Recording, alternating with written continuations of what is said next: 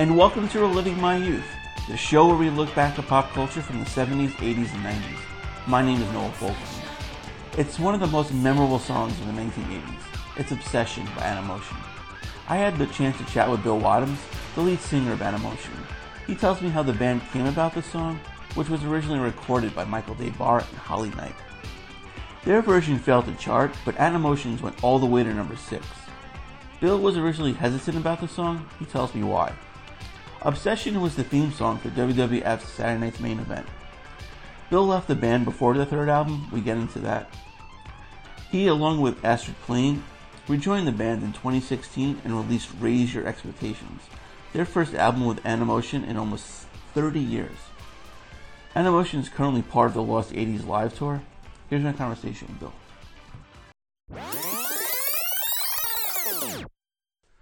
And helping me relive my youth today is Bill Wadhams. Bill, thank you so much for joining us. My pleasure, Noel. Good to talk with you. Oh yeah, the pleasure's all mine. So, Animotion, first album, 27 years released last year. Raise Your Expectations. I love it. It's absolutely fabulous. What was the process like reuniting with Astrid after all those years to record an album? Well, I would jump back to about the year 2001 because that's when Astrid and Charles was married to Astrid. A lot of people thought that Astrid and I were an item, but in fact she was with the bass player.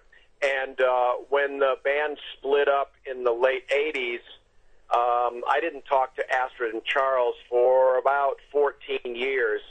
And then in 2001, I contacted them and I said, would you guys like to sit down and sort of just revisit what's going, just check in with each other. And so we sat down, we laughed, we cried, we, made up, and we agreed that if ever there was an opportunity to work again, that we would do that. And then shortly after that, we got a call asking us if we'd like to play in an 80s show, and we got back together. We got our original keyboard player, Greg, on board. Our guitarist, Don, has been out with Rod Stewart for about 16 years. So okay.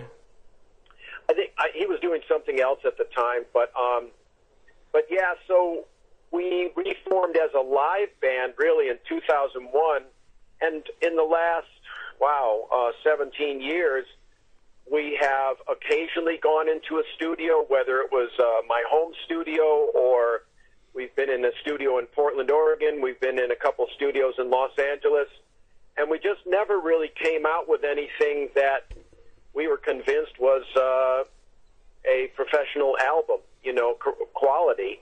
And so, but we kept chipping away at it, and then kind of out of the blue, a little record label in London called Invisible Hands Music contacted me and said they would be interested in a new Animotion album if we had any material.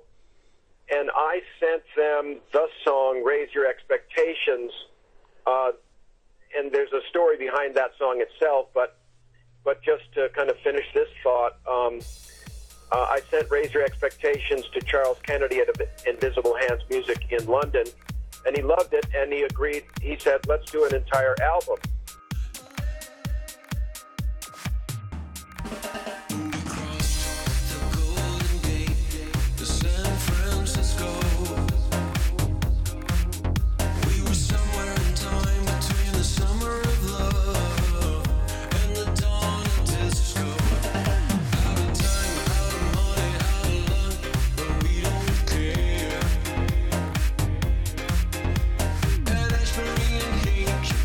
You're so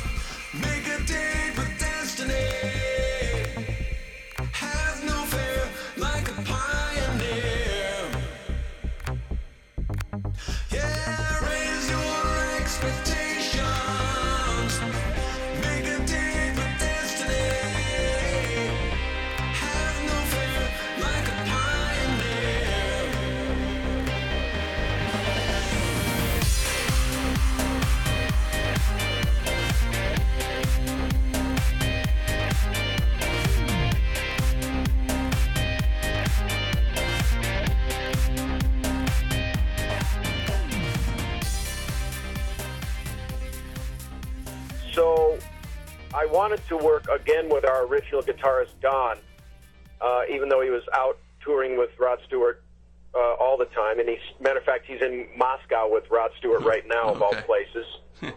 But Don said, look, I think that we should work with Chuck Kentis, who is the musical director for Rod Stewart's band. He's also a very good producer, an amazing keyboard player, and just all-around great musician. And so I said, well, okay, let's give that a try. So Chuck and Don and I got together for a kind of a writing/producing meeting, and we came out of that meeting with the beginnings of 3 or 4 songs that we all liked a lot, and then we brought Astrid into the picture, and we brought Greg into the picture, and then we just kept hammering away at it until we had the entire album. Well, and how much of a challenge was it determining what you wanted to put on the album, kind of recapture the old days, or versus doing new things? Well, we definitely wanted to at least have part of the album be reminiscent of our first 2 albums. So, because, for instance, Astrid is very much into soul music and rhythm and blues, and she loves newer artists like Lord and Duffy and people like that, and so she's really into that.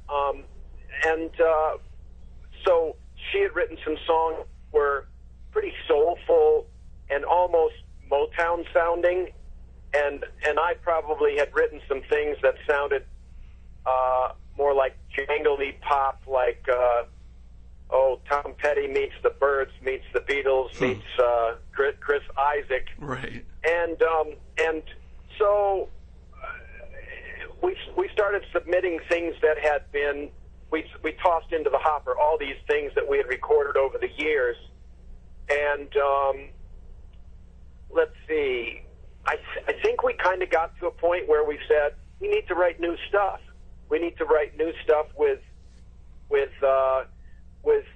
being somewhat sensitive to our first 2 albums and to kind of what the sound of the 80s has sort of become and been revisited many times by even current bands. There's a lot of bands now that sound like they could have come out of the 80s mold.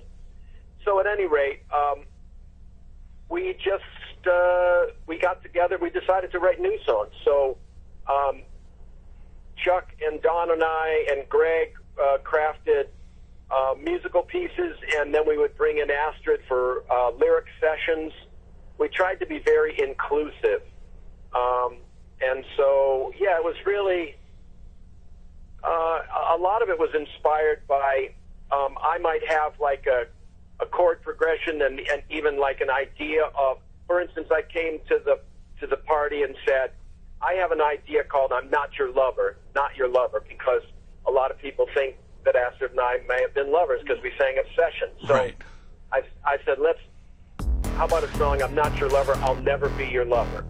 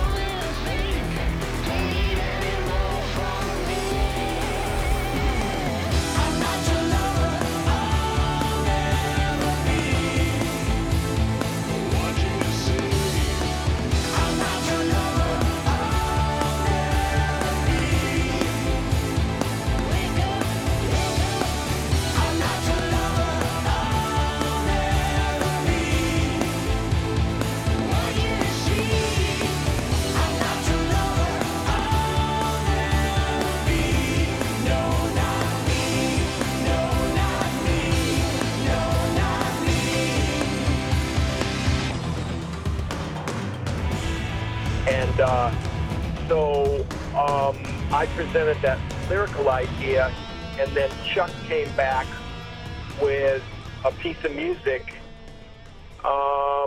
Actually, I think that one, he has a son who's at the time was about 22 years old, who was he's studying soundtrack music at UCLA or something, USC, and he'd been playing around with what he thought was 80s sounds, and I think he had like a musical piece that his father Chuck said, I think this piece of music might fit with Not Your Lover as a concept, and it started to come together that way. So, and then Astrid tossed in some of her lyrical ideas into that.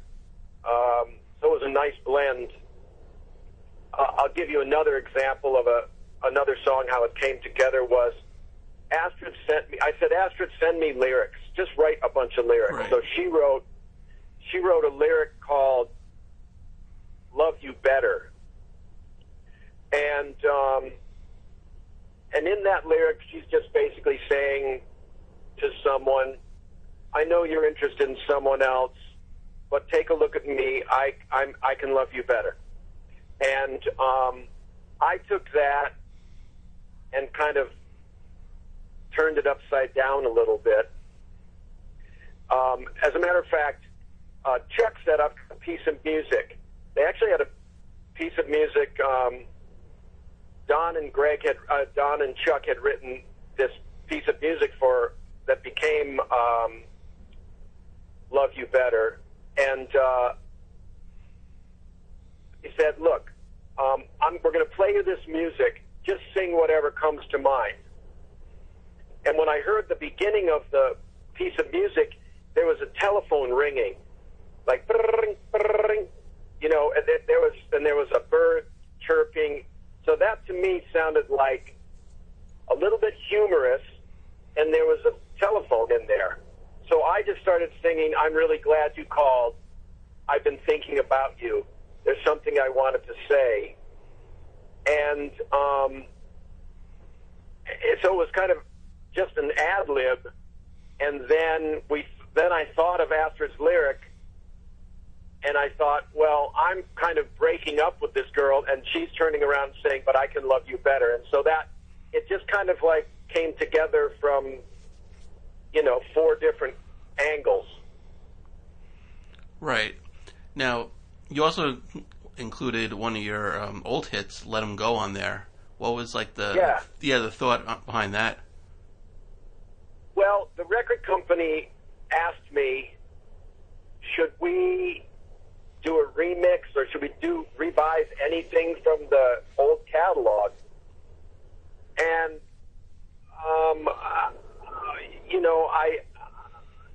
what had happened was, there's another element to the story in that there's a producer whose name he goes by Joman, Joman. Okay. His full name is Joey Mancuso, and he lives in the Phoenix area. And what happened was, one day I came across a YouTube video that Joman had created. What he had done was he took Grand Theft Auto Vice City, Okay. and Obsession was in that game, right? So what he did was he's a producer and a DJ and producer, and so he took Obsession and he did a remix of Obsession, and he cut it to video from Grand Theft Auto, and I thought it was brilliant. I thought it was freaking great. It's still out there. You can, if you look up Obsession Grand Theft Auto, you'll find this fun video. And I've heard a lot of remixes of Obsession, but that one really sent me. So I sent Joman an email, and I said, I found some contact for him, and I sent him an email. I said, man, I just really enjoyed that remix. And so he got back to me, and he said he was so glad to hear from me, and he said, if you ever have any new material, you would like to collaborate on, please send it to me. So a year later, I had written Raise Your Expectations and recorded it in my home studio, kind of by myself. And I played it for a few people who said, you know, the song sounds great, but your production is weak, frankly. So I thought, well, maybe I'll send it to this guy, Joey Joman, and see what he can do with it. So I sent it to Joman, and he sent it back to me, and I brought my wife and my son into the studio, and I said, I want to play this. I want you to be here when I hear this song. And I turned up the music really loud and started playing it, and we were all just dancing and laughing because we were really digging it. We just really, really enjoyed what he did. And that was actually the first song that the label in the United Kingdom, Invisible Hands Music, that was the first song they heard, was Joey's version of Raise Your Expectations. And that's why they wanted to call the album Raise Your Expectations. We ended up calling it Raise. But anyway, that kicked us in the right direction. And at a certain point we said, well, Joey, how about taking Let Him Go and doing a Joman remix on that song? And the label loved the idea, and Joman knocked it out of the park. And so that was that. And then he took another song that I had written and recorded mostly on my own at home, with some help from Greg Smith, the keyboard player, original keyboard player, and he remixed that. Now, he might have produced the entire album, but as I said earlier, our guitarist Don lobbied hard to have Chuck Kentis be involved, and I'm really happy that he has been involved and produced the majority of the record. But I think that the productions of Joman Productions and the Kentis Productions both, stand up really well on the album. Yeah, and it's actually good that the record company didn't really pressure you to include Obsession in it. Yeah, part of the reason being that it would just overshadow the whole thing, right. I think. Yeah. And for one thing, and really number two, that's such a unique mix of Obsession. It's hard to top that. It just, a few people have re-recorded it, and it's just, it's not a game you can win to try to do better, I don't think. Right, exactly. But you and Astrid sound absolutely fabulous. It's like neither one of you have aged on that album. Oh, thank you. Yeah, I'm definitely a big fan of it. Now, on those 80s tours, do you actually come out and say, oh, we're going to play some new stuff too? Or is it just basically a couple hits and then you move along? That's a good question. On these Lost 80s live tours, it's like, it reminds me of the cavalcade of 50s artists right, when I was in the 60s and 70s, and so here I am. But they typically like us to play mostly from our the catalog that people are coming to see. But we usually play at least one song from the new album. So we're prepared to do that here and there. Matter of fact, we're going to play. Oh, I said Phoenix. Joman is actually Denver. Okay. Correction. Joey Mancuso is from Denver, Colorado. So we're playing in Denver, and I'm hoping to get him up on stage with us to do Raise Your Expectations. Oh, that'd be great. Huh. Yeah. Yeah. So, like, on these tours, like, is it the promoter who decides the order, the amount of songs each artist gets to perform? Yeah. They don't tell us what songs to do. Right. But they do. They kind of set the lineup, and the lineup may fluctuate from city to city. It's always been a little bit funny backstage, or especially when someone new comes into the tour. We've been doing it off and on for about 15 years, and there was a time when there were only 3 or 4 bands and and then someone like Naked Eyes comes along. They haven't been out there playing. Well, it's really just one guy, right, from Naked Eyes. Right. But he comes on, and he feels like he should be in a prominent position. And so he might muscle his way into a slot that's higher up on the thing. And, it's like the guy who's setting the roster, he tries to accommodate everybody as fairly as possible. His name is Rob Juarez, and Rob put together this tour many years ago, and he loves these bands, and he tries to be very fair to everybody. From time to time, people are like, "Hey, why am I opening up for Animotion?" Or why, Yeah. And everybody, you could get into an argument. Well, let's see. Animotion had 2 top 10 hits. You had 1 top 10 hit. Et cetera. But it's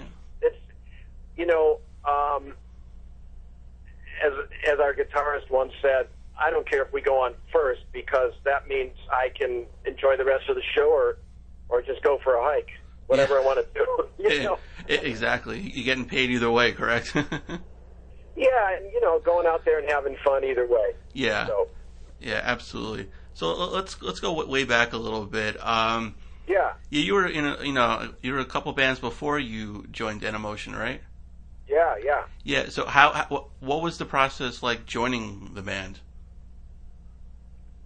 It was kind of I moved to Los Angeles in 1979, and I formed a band called The Breaks, and we played at the Troubadour and a few other clubs, but the Breaks didn't last for very long. Then I formed the Billy Bond Band. I changed my name to Billy Bond, and I had the Billy Bond Band, and we were playing at all the prime venues in Los Angeles, but I just couldn't. I wasn't getting any. I couldn't connect with the record companies. I wasn't really getting anywhere. I was writing a lot, and I was writing often and taking my songs into a recording studio that was a school for recording engineers called Soundmasters, and they needed a guinea pig. So I was recording in a really fine studio, 24-track in 1982. I recorded something like 50 songs in there when I met Astrid, and she was being managed. She was being managed by a guy named Larry Ross, and he introduced the two of us, and it was kind of an unusual pairing in that we had different interests in music, different styles, but I felt like there's a reason why I should do this. I just felt, okay, this is an opportunity to explore something different, and so we'll take this down the road. And when our managers got a record company executive named Russ Regan to look at us, he said that he thought that we could be a Fleetwood Mac for the 80s, in that it would be a guy and a girl. Sometimes we would sing duets. Sometimes each of us would sing solo. And so he liked that idea. And he's an old hand in the music business. He actually signed Elton John. He signed Kiss. He signed a lot of people. He's very instrumental in a lot of careers. And so he was one of the great A&R guys. And he had this vision for us. And so, once he kind of got interested in us, then we were off and running. We had the deal, and we made the record. And even after we made the record, I didn't really think that Animotion was going to take off. But it did, obviously. Yeah, it certainly did. Now, Obsession was written by Michael Debar, correct?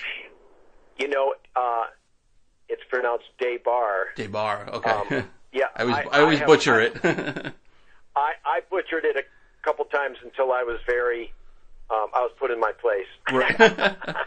Yeah. Yeah, I bet Oh, that. yeah. Yeah, now, him and Holly Knight originally recorded it, and it kind of had like a goth feeling to it. How did it land on your plate? Well, a producer named John Ryan had essentially been assigned to us by the record company, and let's see, we were recording all of my songs. The record was essentially my songs, and then he went away to London for some reason, and while he was over there, he heard Frankie Goes to Hollywood, Relax. Okay. And when he came back, he was talking to a publisher who had this song, Obsession. The song was a couple years old. It had been in a movie called A Night in Heaven, which was kind of a roller disco movie. Okay. You are an obsession. I cannot sleep. I am a possession, unopen at your feet. There is no balance, no equality. Be still. I will not accept defeat. I will have you. Yes, I will have you. I will find a way, and I will have you. Like a butterfly, a wild butterfly. I will collect you and capture you. You are an obsession. You're my obsession. Who do you want me to be? To make you sleep with me. You are an obsession. You're my obsession. Who do you want me to be? To make you sleep with me. I feed you and drink you by day and by night. I need you by sun and candlelight. You protest. You want to leave, stay. There's no alternative. Your face appears again. I see the beauty there, but I see danger. Stranger, beware of circumstance. In your naked dreams, your affection is not what it seems. Obsession, you're my obsession. Who do you want me to be? To make you sleep with me. You are an obsession. You're my obsession. Who do you want me to be? To make you sleep with me. And so it had been in a movie, and I don't know if the single had been released, but it hadn't really gotten much attention. But he said, "Hey, this publisher handed me a song called Obsession, and I think it could be a hit for you guys." And my initial reaction was, I don't really want an outside song, but I was willing to record it, and so we went into the studio and we did it. And actually, they put a lot of attention on that song, and so yeah, it was brought to us by a publisher, and the producer said he thought we should record it. Yeah. Now, I heard this story. You obviously confirm if it's true. You didn't know that it was Michael Desbert who written it, and you reached out to him on Facebook to confirm it?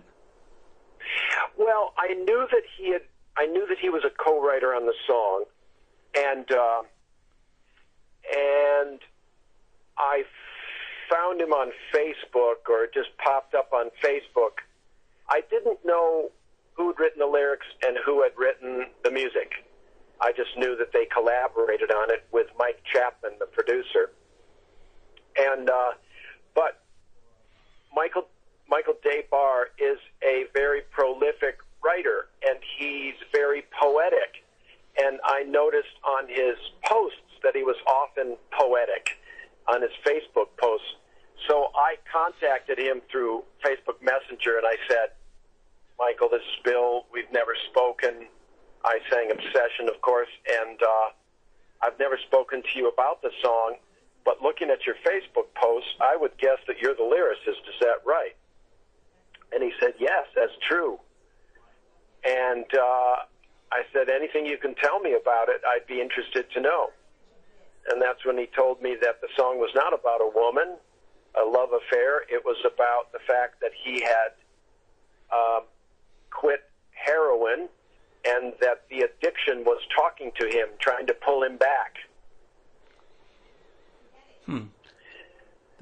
So if you listen to the lyrics from that perspective, you can totally see you are an obsession, I cannot sleep. You know, I'm a possession, unopen at your feet. Like, here I am. All you got to do is open me up and hit me again, and I'm your, you know, you will go back to being an addict. And he was fighting that, and that's what he wrote about. Yeah, it's pretty strong. I'm assuming he did end up kicking it and staying clean. Yeah, he's been clean and sober ever since then, so long time, yeah. Right. Now, you know, the song took off, was number 6 on the charts. I remember it well from WWF, or now WWE, Saturday Night Main Event. It was the main theme song to the program. And the video was pretty cool. Did you enjoy making the video? Making the video, yeah, I did. I guess I could say yes. The process is funny. I'll tell you that what happens is directors approach, you know, the call goes out to various directors to say, hey, here's a band who has an idea for a video, and we received half a dozen treatments or synopsis of what the video might be, and in almost all of them, the idea was that Astrid and I find each other and hook up somehow. Right.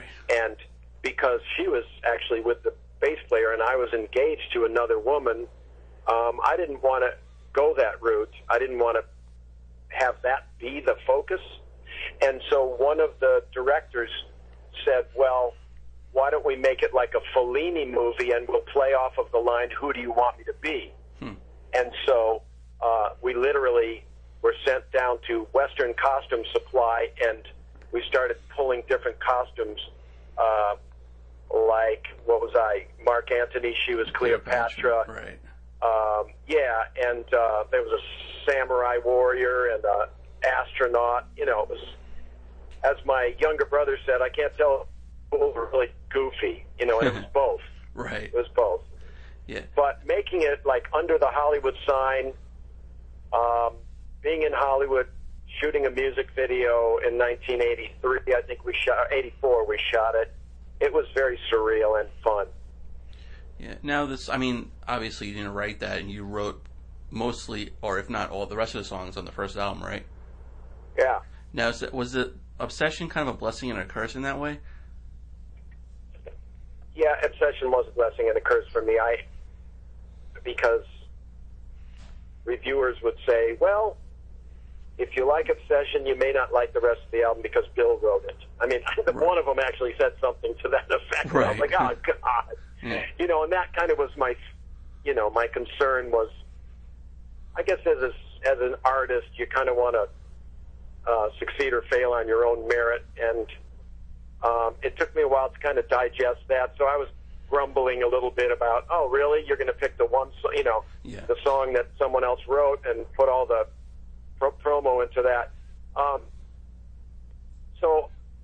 But the fact of the matter is, you know, the song was released and it was a hit in the Los Angeles area, but it didn't become a national hit till a year later, when it caught fire on a major station in LA, and so there was about a year there where it looked like it was just going to not really go anywhere.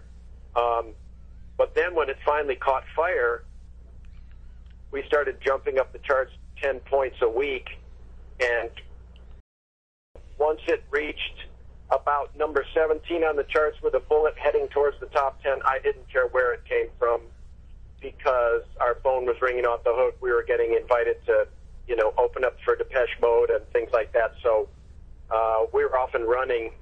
So I got used to it. Right. Yeah. What was your best story from that time? Like, you know, just being on the road and just like the whirlwind of it.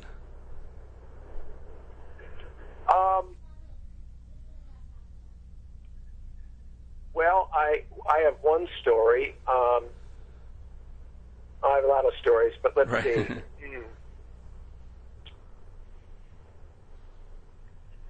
You know, in my first week of being on the road, I was, we were on tour playing at a college in Davis, California. And by some ridiculous twist of fate, our road manager had a side job at the time of being a coke dealer. Oh boy. Yeah, he was our first road manager. I don't even remember his name. Right. And so he was, and what I heard later on was that he was like a coke dealer in hiding by going on the road with us, right? It's just a stupid story, but it was. But anyway, so this guy with way too much coke in his pockets was our road manager for a minute there, and I'd only been on the road for about a week, and I had coke up my nose. I was getting stoned and drinking Jack Daniels, and then after a show, and I had a girlfriend at home, right. A fiancée, really. But in my first week, I'm high as a kite, and there's a girl trying to get me to come back to her house, kind of in the countryside of California, and she says to me, you know, I'd really like you to come back to my house, and, you know, it's about a 20-minute drive, like out in the country, and I'm thinking, wow, that's a little scary. And then she says to me, I just want someone to share my solitude, which again is a little scary. Right. But I had enough presence of mind to think, okay, I've only been on the road for 1 week. I'm doing drugs, alcohol, and I'm about to cheat on my girlfriend. This is not a great way to start my my road career. Right. I'm about to make all the mistakes like in the first week. So I pulled back. I did not go off into the dark with this girl, and I found a way. After like one time after doing coke before a show, I thought I was going to have a heart attack after the first song. I sort of gave everything I had in the first song. Right. I was like, oh my God, yeah. I need to chill the heck out. So I had to pull way back on all that stuff and pace myself. But yeah, it is, you know, it's tempting. It's tempting to just hit the road and hit the party. And, you know, I've listened to some of Billy Idol's story and to wonder that he's alive and actually still putting on a good show. I didn't go that route, but I, you know, I certainly had fun. But you know, that it was a whirlwind. And you know, I have other stories, but that's just one of sort of having to check myself in the first week on the road. Yeah, that's pretty wild. I'm glad that you realized that right now, because it could have been a whole different story. Well, I had read, you know, in like Rolling Stone, Rolling Stone magazine, always reading about different people, and I was a huge Eric Clapton fan, and I know that Eric had you know, had a drug period and then ended up opening a rehab facility, you know, so, well, you know, one of my heroes nearly killed himself, and you know, so I just had to really pay attention. So that was something, I think that was something that we all had to kind of deal with. Fortunately, it was never a serious problem with anyone in the band. That's good. That's good. Now speaking of the band, when you guys were getting ready for your third album, there was a bunch of personnel changes, resulting with you leaving. What happened? Well, I guess I could just boil it down to creative differences. as we were approaching our third album, some of our personal tastes in music started to conflict. Astrid and Charles were big fans of the Smiths and the Cure, and there were a lot of dark lyrics there that I didn't quite get at the time. I appreciate them now more. Right. I was more into Peter Gabriel and Phil Collins and the Police and Brian Ferry, and I wanted a bit more sophisticated, if you will, in my mind anyway, production, and I don't know, in some respects more of an uplift mojo lyric. And so we kind of, that's really why it kind of fell apart, and we, the guitarist and the keyboard player and I split with the two of them, and but then the next thing that happened was that the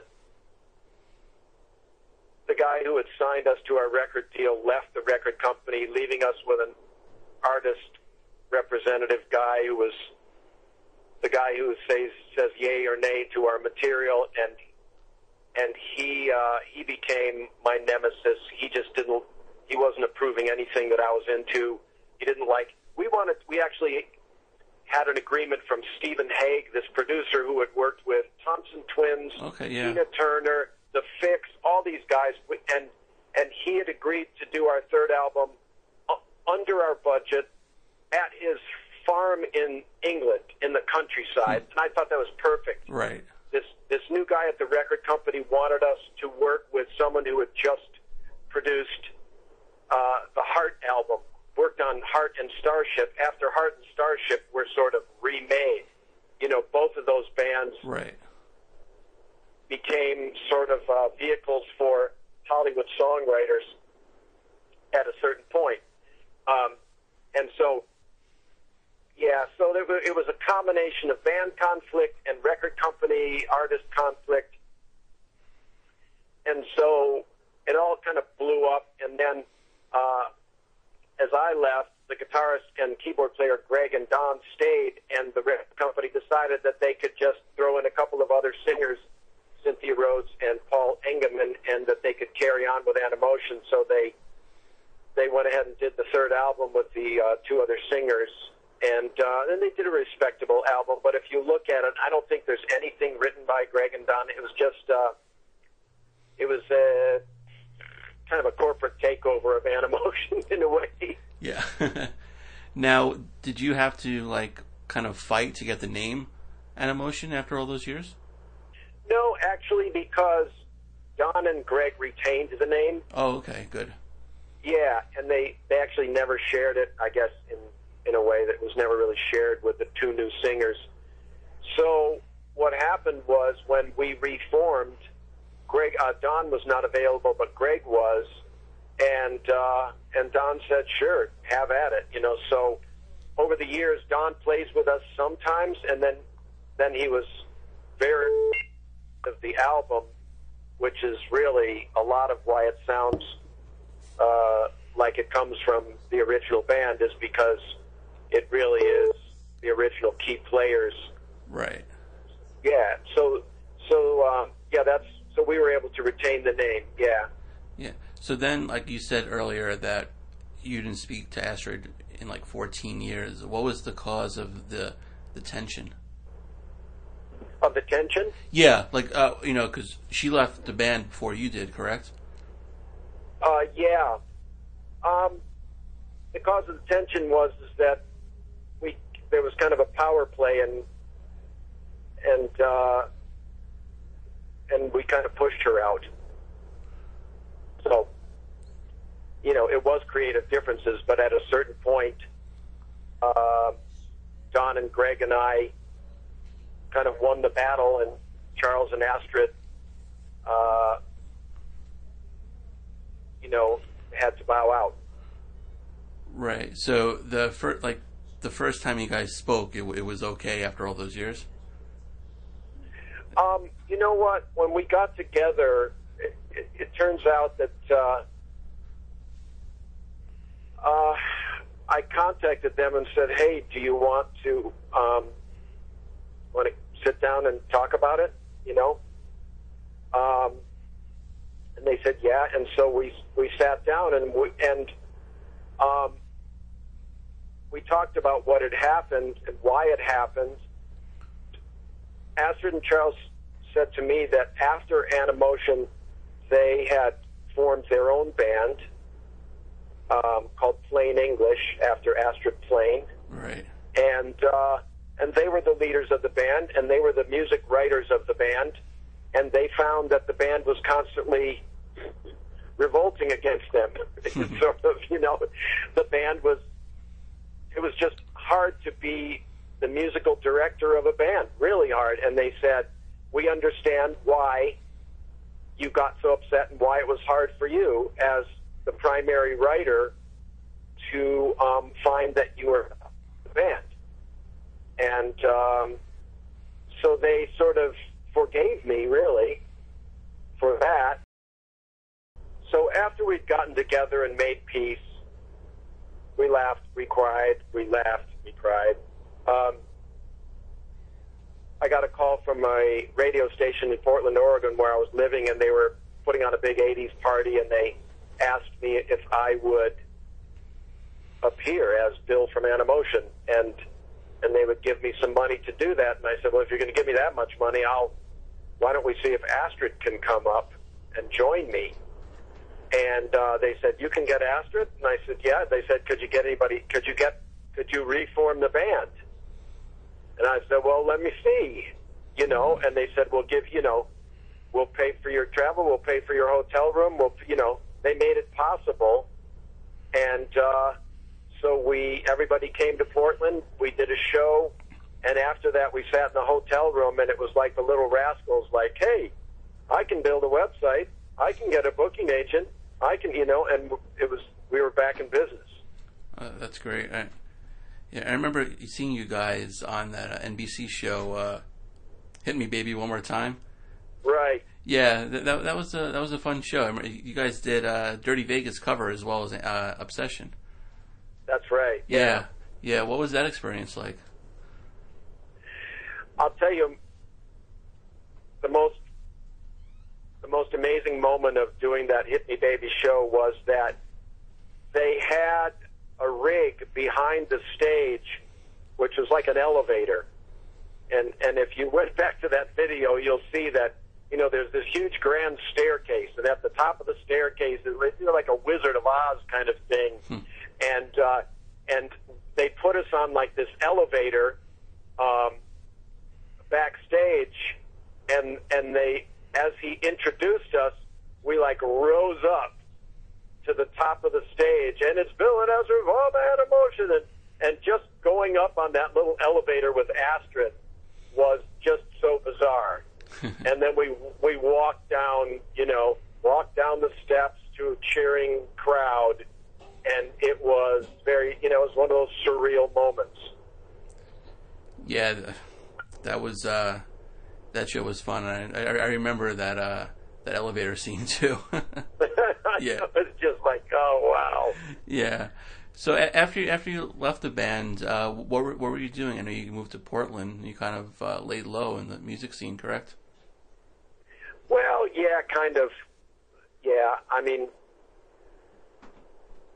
it's been a few years, so there's a lot to say. But just suffice to say that after Animotion, I got a job as a graphic designer at NBC Television in Burbank.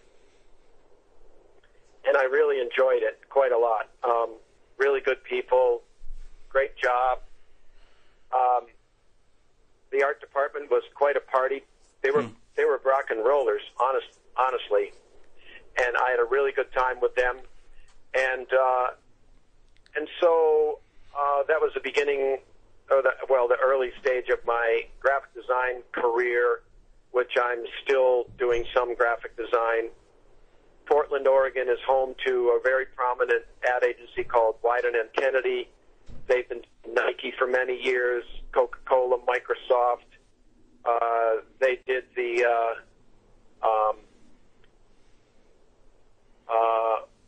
Old Spice, the guy on the horse. Oh yeah. I mean, they're so fun. funny. They're so funny. I mean, they're incredibly creative, and so again, that was a really fun gang to work with for years, and I'm still friends with a lot of those guys. And so, yeah, I've been doing graphic design. I released an album in Portland. I had like a collaboration with another writer. We called it Black Barrel, and we put out an album in about 1999. And we played locally. I played the House of Blues in Las Vegas once with that band. It didn't quite catch fire like I was hoping it would. So I carried on. You know, it was right after that Animotion got back together in 2001. I also have a local band that I just called Bill Wadhams and Friends, and we've been playing locally for about, 8 years, and it's really fun because I play my jangly pop music and as it turns out, one of the musicians that plays with me locally goes out with me nationally now at times. Oh, that's good. So yeah. That's good. Now, when you were working at those agencies, did they pressure you into performing at the holiday party? I didn't let people know for a while. I tried to keep it under the radar, especially when I came up to Portland. I didn't tell anybody. Right. But one day, one of the young women in the agency stopped me on the staircase, and she said, "Wait a minute, you look familiar." And then she pegged me. And then the next time there was a company party, and they on big company parties, they pushed me out into the middle of the room, and they had big screens going. All of a sudden, next thing I know, they handed me a microphone, and they've got the video. Oh, boy. and I had about a half a dozen girls from the agency singing in session with me. So what are you going to do? Exactly. Just party on, Garth. Yeah, right? As long as you can have fun with it, right? Absolutely, yeah. Yeah. But, Bill, thank you so much for this. I really appreciate it, and best of luck on the tour this summer. Thank you very much, Noel. It's been a pleasure talking to you.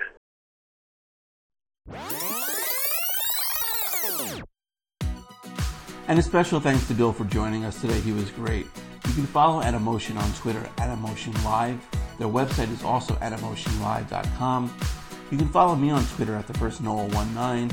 Be sure to like the page Reliving My Youth on Facebook.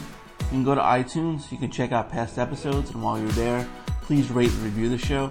A special thanks to everyone who's listening. I can't do without you guys. And be on the lookout for another episode of Reliving My Youth real soon.